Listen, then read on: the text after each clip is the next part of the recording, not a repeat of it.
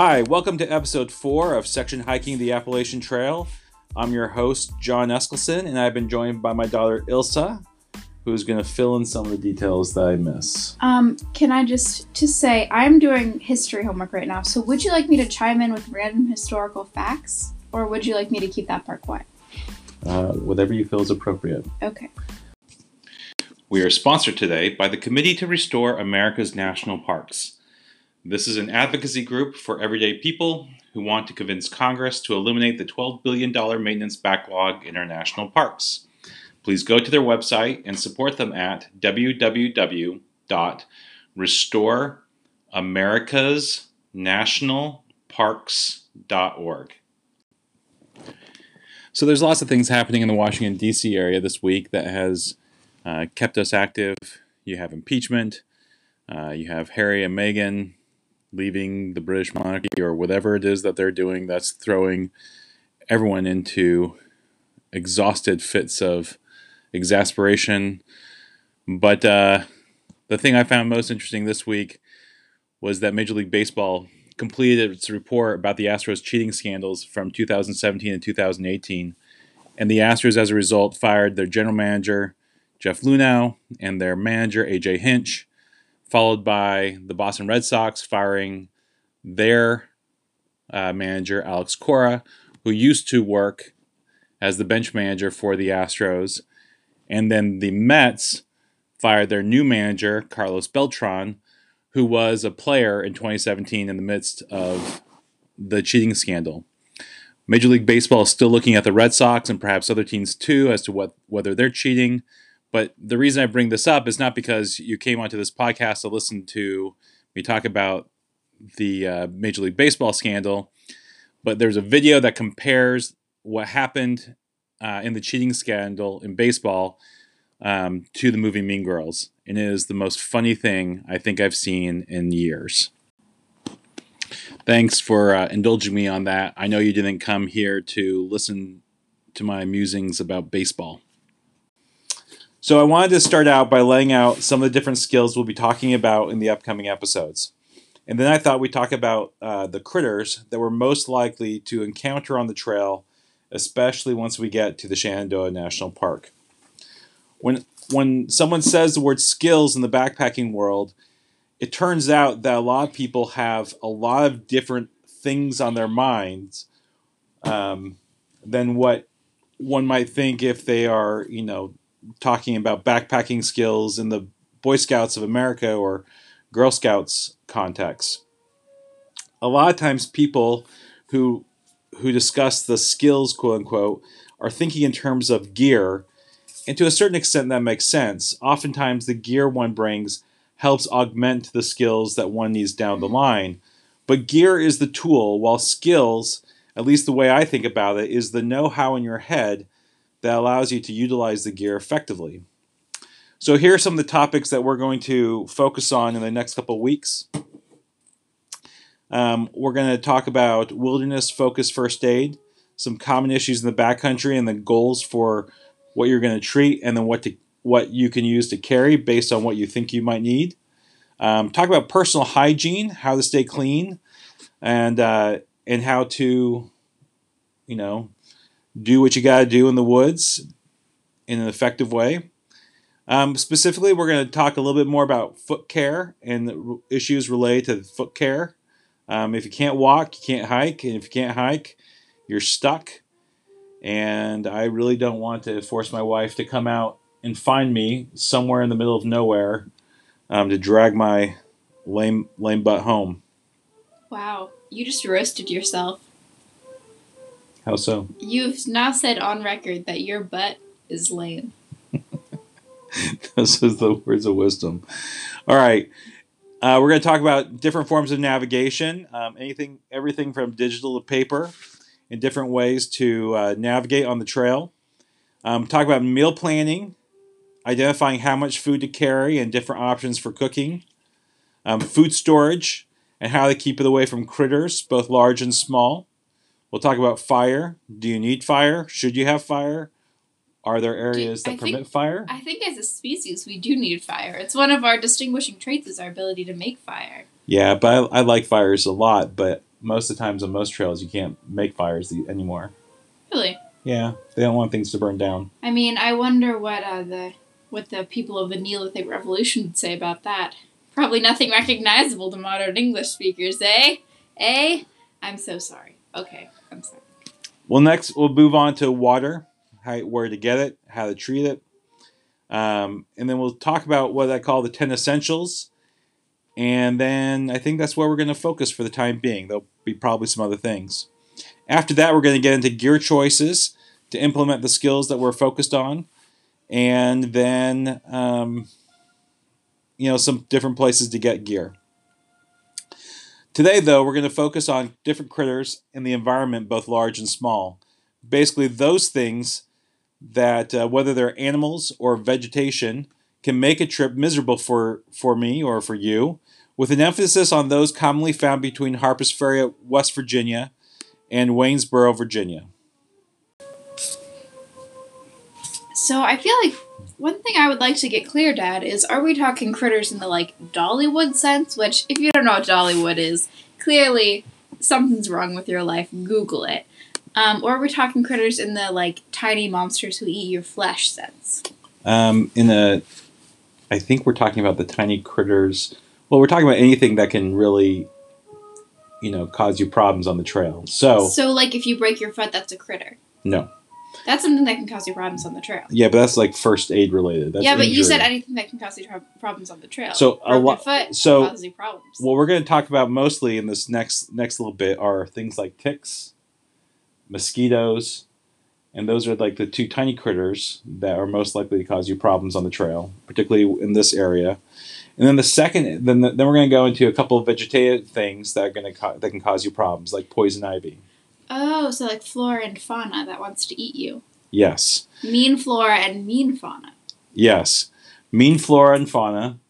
And these are particularly interesting to me because, after all, this podcast is a research project for me as I do my hikes. These are things that really actually very much like to eat me.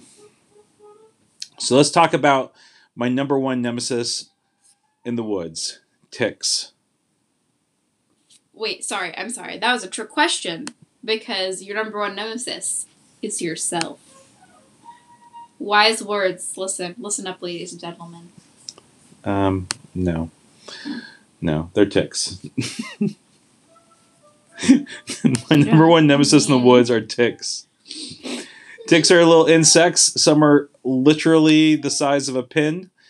And what these creatures are is they like to sit on leaves and kind of put their arms out and wait for any mammal to pass by before they attach to you. Like a small child. Yes, like a very... That's exactly what a small child does. They wait for mammals to pass by and then they attach. Right. And then they crawl towards a warm and soft spot and bite. Yes. Sticking their heads in, sucking their blood, and spitting their spit into your blood system. I still don't understand how we can tell the difference between a tick and a 3-year-old human child. Ticks are much smaller. Fair. Oh wait, I had something funny to say, but I forgot, and it probably wasn't even funny in the first place. Well, thanks for trying. So ticks are bad because... Oh wait, never mind. It's fine. Sorry.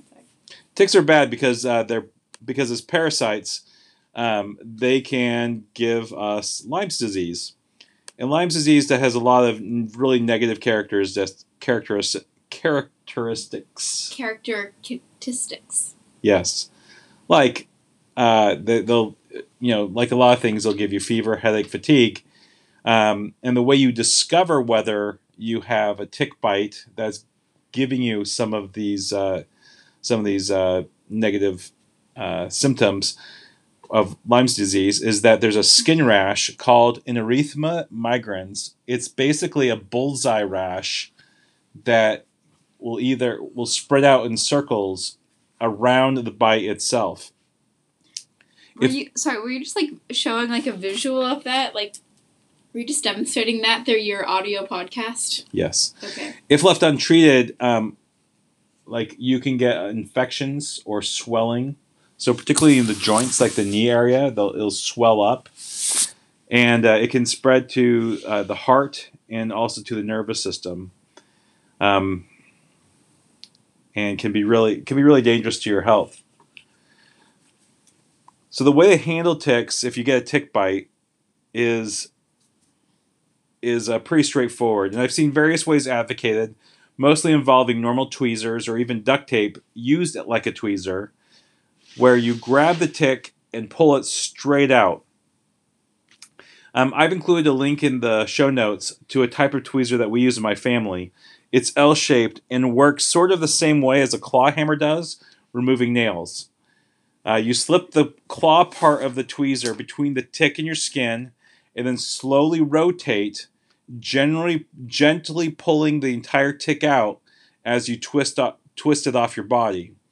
It's a way of twisting its mouth off of your skin. Are you sure that this is a family-friendly podcast? Yes. Unfortunately, I've had a lot of experience getting rid of ticks. It is something that I've actually gotten good at. I was looking, when we were camping, Ilsa, last spring, I was walking into the woods to take care of some business, and I came across what must have been an entire, I don't know, what do you call a group of ticks? Civilization. A civilization of ticks. And I ended up discovering 7 of them on my body when I got home that day. I'd already taken off 2 or 3 in the woods. And I kind of freaked out, even to the point where I got a very, very short haircut that very day. And for days afterwards, I was worried that I still had ticks on my body every time I had a little itch or a pinch of any kind. You have such a good podcast. So here's how I have learned to get rid of ticks and take precautions and have been successful in subsequent hikes. First, I've learned to spray the clothing I wear with permethrin. I don't know all the forms it takes, but the form I've seen it most often is in a big yellow bottle that can be found at a variety of different locations, like at Walmart, REI, Amazon, basically anywhere that sells outdoor stuff. Nobody likes ticks. Second, when I'm on the trail or outside, I do a daily tick check. Every night, I look over myself and check for ticks and then other bug bites or injuries. And then we'll discuss this more in the 3rd episode on personal hygiene. And then third, I wear clothing, like lighter colored clothing, where I can see the ticks if they're on my shirt or on my pants, so I can get rid of them. They're little and black, and wearing clothes that contrast with them is really useful. Fourth, I try to walk in the middle of the trail as much as possible. I try not to get close to the sides, especially since they seem to like me so much.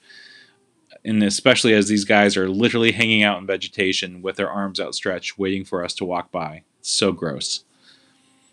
Finally, while they are around during the warmer months, they are the worst in April and May. So going into Shenandoah National Park I'll be going into the Shenandoah National Park during the worst tick time of the year.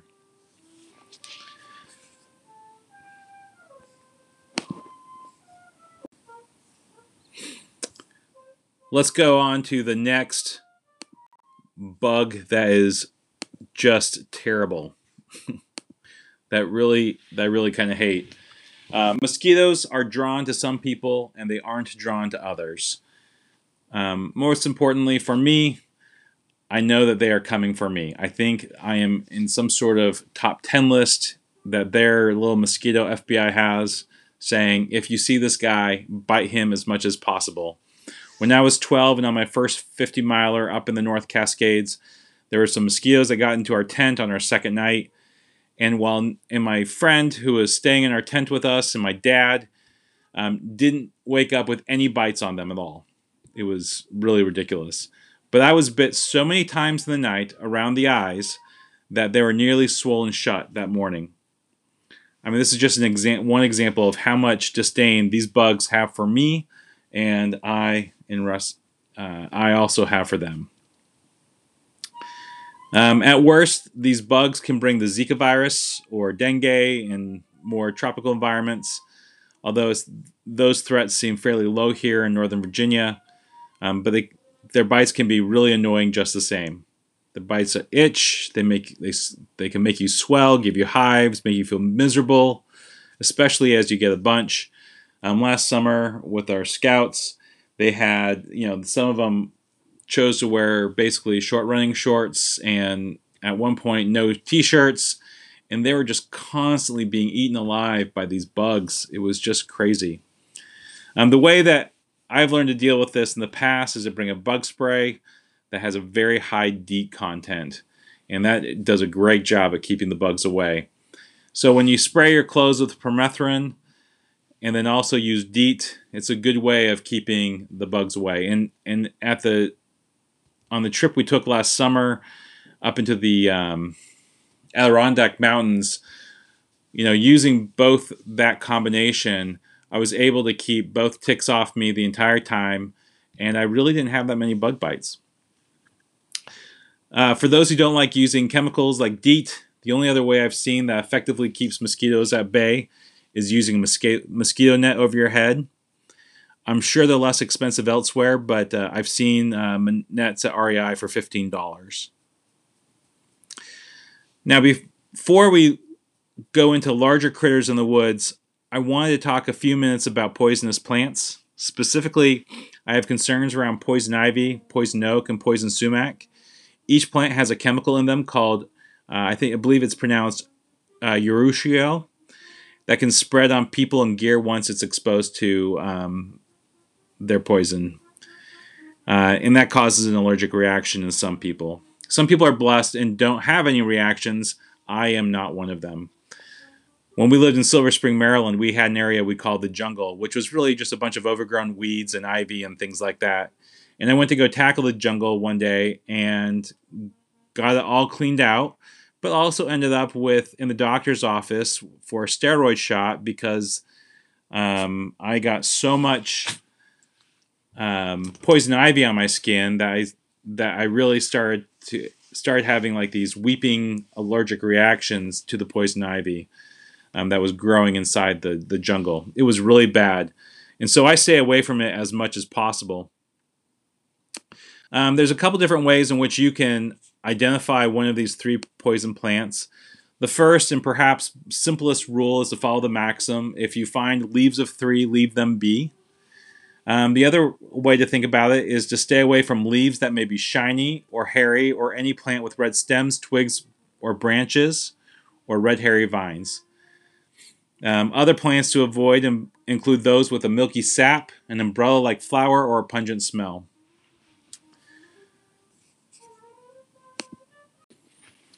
One of the key ways I try to minimize interaction with the flora and fauna that want to eat me is that I just wear long pants and long shirts when I'm hiking and backpacking. It's like I mentioned, I treat it with permethrin. I wear DEET, and given my propensity to get afflicted by poison ivy and the allure that ticks have for me, I just wear long sleeves and long shirts as much as necessary. It's easy, it's quick, it's not complicated, and sometimes it gets a little bit warm, but most of the time, when I'm wearing a synthetic shirt that's really light and a pair of good lightweight hiking pants, everything is fine. There's 3 other types of fauna, I guess, critters who I want to bring up. The first are snakes. And apparently in Shenandoah National Park, there are rattlesnakes as well as copperheads and a few other types of snakes. They're most often not seen, and what they do like to do on sunny days is go out and lay on the rocks, and then they hunt at night. So it's unlikely that someone's going to see them. However, knowing that there are poisonous snakes and in the area is something to keep one's mind on. I've been looking at the Falcon Guide about Shenandoah National Parks, and one of the things they say is that someone should become familiar with first aid treatment for bites. There's commercial snake venom extractors that are great if used within the first 3 minutes. And then victims should walk closely to the trailhead, seeking immediate attention. It's interesting to me that no one has ever seen, no one really has seen a copperhead on the trail in preparation for that book. Someone saw one rattlesnake up in Delaware Gap, but so I guess they're there. Be mindful of that. It's just that people don't typically see them.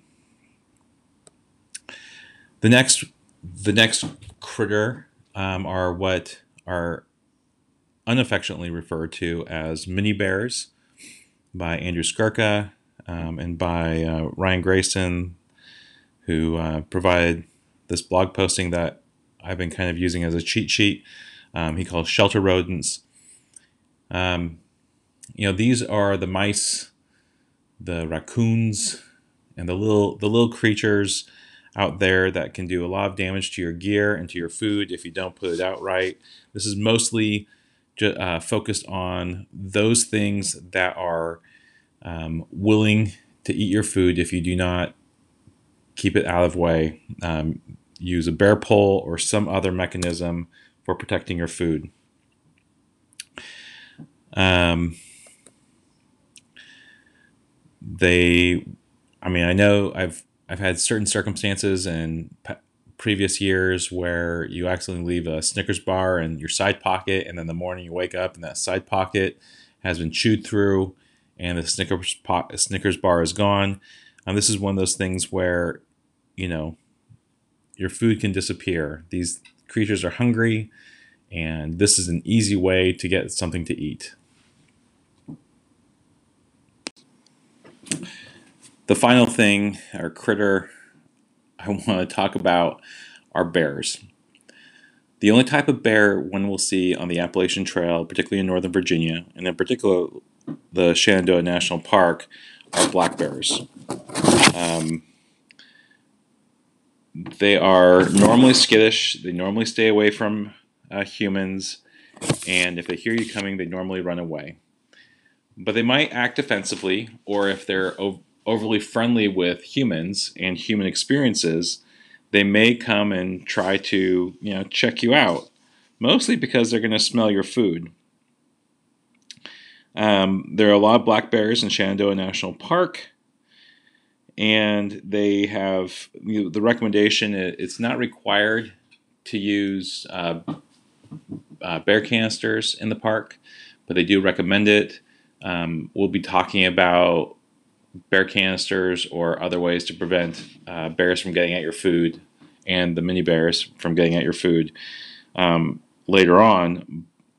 But one of the things, the key thing is most human interactions with black bears involve food. What should you do if you come across a black bear while hiking? Don't run.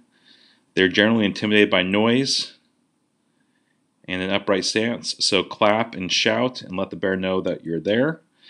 If the noise doesn't scare him, quietly back away from the potential encounter. Shenandoah says that they say that falling trees are a greater risk than getting involved with bears, and they have a whole web page, which is in the show notes, about how to deal with bears and basically the key is most bear encounters are involved when they identify humans with food. And sometimes if a bear becomes too friendly, the park rangers will seek to shoot them with clear paintballs or some other thing to say, hey, you need to stay away from humans. Humans will get you. And there have even been occasions where bears who have been too friendly have been euthanized because of the danger they risk to humans utilizing the park. So I guess the key thing is to not necessarily be afraid, be prepared, make lots of noise, be careful. If a bear comes up on his hind legs, particularly a black bear, it doesn't mean they're ready to attack you. It means that they're more or less curious as to who you are and what's going on. If they are not, another thing to remember is if they are not going away and you have bear spray, feel free to use that bear spray. There's small canisters that you can buy at a variety of locations. I would just caution anyone seeking to use bear spray, particularly against a black bear, that it is important to practice and learn how to use the bear spray so that one is not discharging it for the very first time. There are instances when if the wind is blowing against you and you blow bear spray towards a bear, the wind might push it back onto you, disabling you and freaking out the bear in a way that has them come attack you. So I don't think bears are a huge problem in the park. They are there. If one takes necessary precautions, they shouldn't be a challenge in dealing with the bears. But done poorly, it can lead to big problems. Again, I would recommend checking out and looking at the Shenandoah National Park bear page. I found it very informative and helpful to me as I hope to tromp through it in the near future. So that's all we got for today's episode. Thank you for listening. We really appreciate it. And we'd really appreciate a review on Apple Podcasts or whatever other podcasting app that you listen to. We look forward to seeing you back next week. I guess we don't see each other when we talk more about section hiking the Appalachian Trail. Goodbye.